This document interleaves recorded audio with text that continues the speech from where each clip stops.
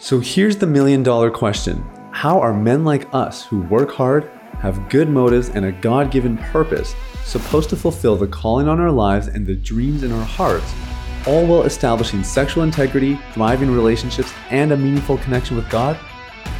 That is the question, and this podcast will give you the answers. My name is Sathya Sam. Welcome to Unleash the Man Within.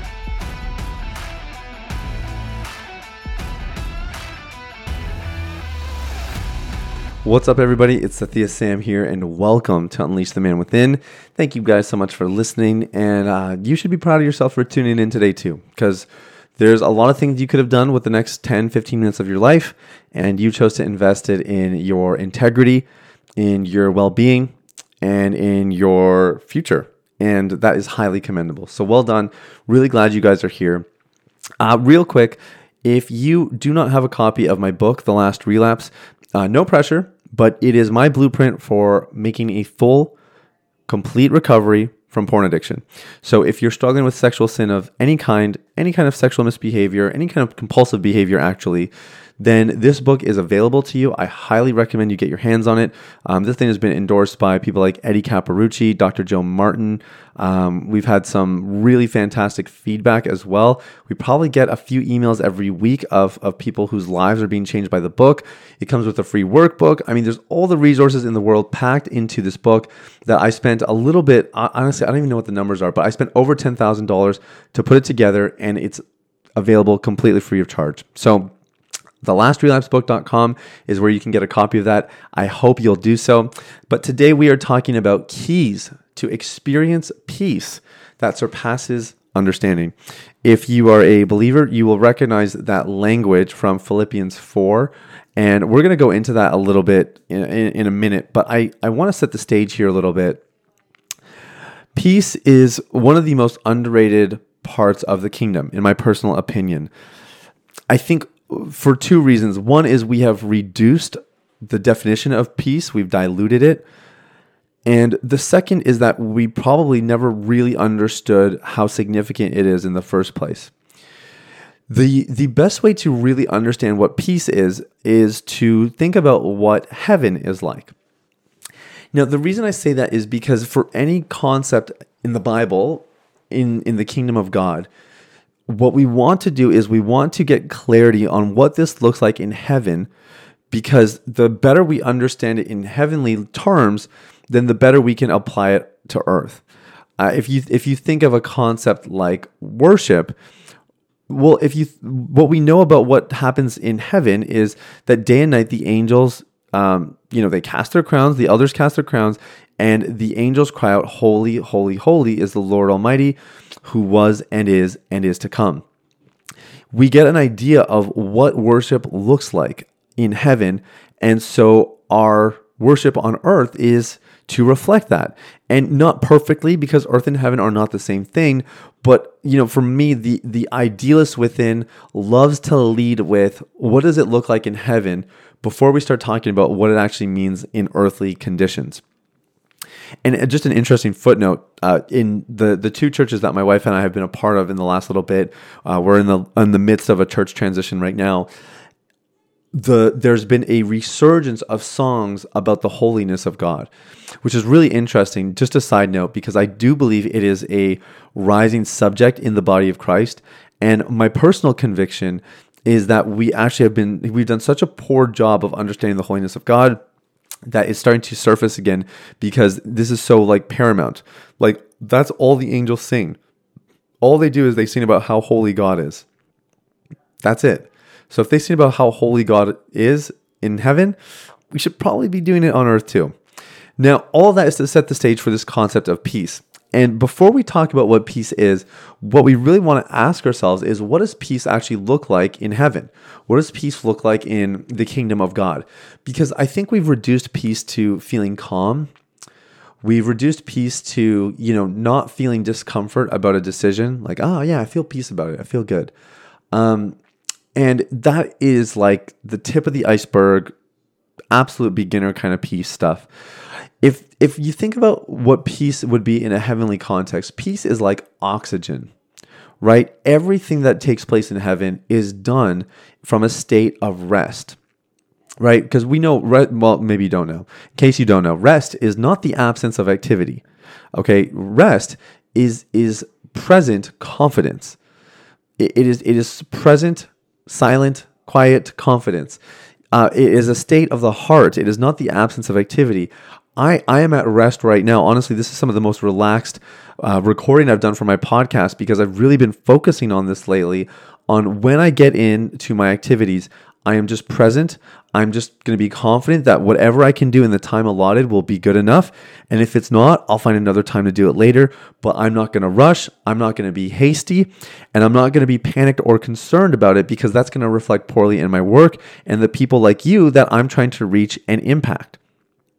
Rest, not the absence of activity, although you must also do that. Just to be clear, it's not either or, it's both and. But it is not exclusively just, lying on the beach doing nothing or sleeping until 11 o'clock in the morning so you can catch up on sleep and saying, yeah, oh, what a restful day. No, you had a sleep-filled day. But rest is actually a lifestyle. Day in and day out, you and I are called to live in rest, and that is more a state of the heart. Now, peace comes into this because I think we have, again, like I said, reduced peace to a feeling. We've reduced it to situational and circumstantial kind of stuff. But you have scriptures like Romans 14:12 that say that the kingdom of God is not a matter of eating and drinking, but of joy, righteousness, and peace in the Holy Spirit. You have scriptures like Philippians 4, which the title of today's episode gives a nod to, saying, be anxious for nothing, but in everything, by prayer and supplication, with thanksgiving, let your requests be made known to God, and the peace of God, which surpasses all understanding, will guard your hearts and mind through Christ Jesus. I want you to think of peace as substance. In heavenly terms, peace is oxygen, right? So again, it's not visible substance, but we know it's there. And in an earthly manner, it's not necessarily like the same. It's not oxygen that we breathe. But what I'm trying to say is it's kind of like intangible substance, if ever there were. Like that's kind of oxymoronic. But it's not something that you can necessarily put your hands on and touch, but you know when it's there. And the important thing for us with peace is that it is not binary. It is not that I am at peace or I am not at peace. Peace is measurable. It's scalable. It exists across a spectrum or a gradient. And so what we want to do with peace is the goal is that we are protecting the measure of peace that we already possess. And secondly, that we are enhancing it and setting up our lives and fostering an intimacy with Jesus that allows our peace to grow on a regular basis. Peace is a big deal. And, for the person who's addicted to pornography, for the person who's just trying to make it by in this world, you've probably noticed that your peace feels threatened from time to time. That's because we are so stimulated, we have so much input, and that our sense of self and identity has never been under more scrutiny and more attack in the media and in, honestly, just through social media and everything else. Like we are dangerously unpeaceful. And I'm doing my part to at least talk about it a little bit today and to exhort you to live a life with greater peace. Now, what I want to do is I want to read a little bit further, and I've done this before on the podcast. I'm sure we've explored this scripture, but this is Philippians 4, verse 8 and verse 9, and this is what's going to help us kind of bring everything together. Finally, brethren, whatever things are true, whatever things are noble, whatever things are just, whatever things are pure, whatever things are lovely, whatever is of good report, if there's any virtue and anything praiseworthy, meditate on these things. The things which you learned and received and heard and saw in me, these do, and the God of peace will be with you. It's interesting. We kind of hear about the peace of God in the earlier portion of Scripture. The peace of God that surpasses all understanding will guard your hearts and minds. And then in this next section, we hear about the God of peace. And the keys to living a life of peace means that we have both. We have the peace of God, we protect it and we preserve it. And there's different ways that you can do that. We'll get a little practical at the very end of this episode. But we preserve it and we learn to increase it. But secondly, we aim to regularly convene and commune with the God of peace. How do you do that? Simple. You actually just start to control your thoughts. You meditate on the things that are true, noble, just, pure, lovely, of good report, virtuous, praiseworthy. If you meditate on these things, it will be impossible for you to not experience the God of peace. And that's pretty freaking incredible.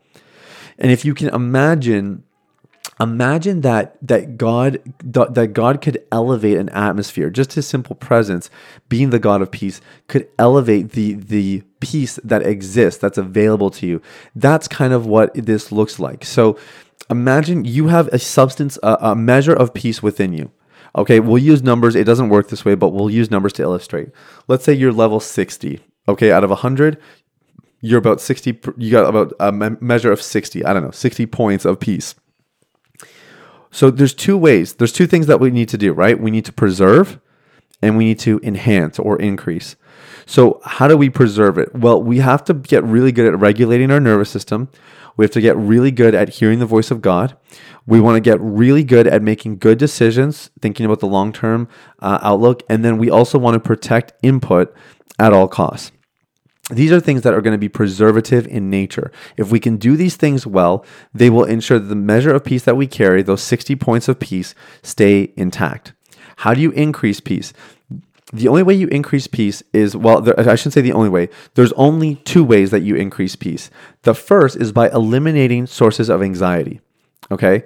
So this could be things like social media. These could be relationships, or maybe you don't eliminate, maybe you just set a boundary.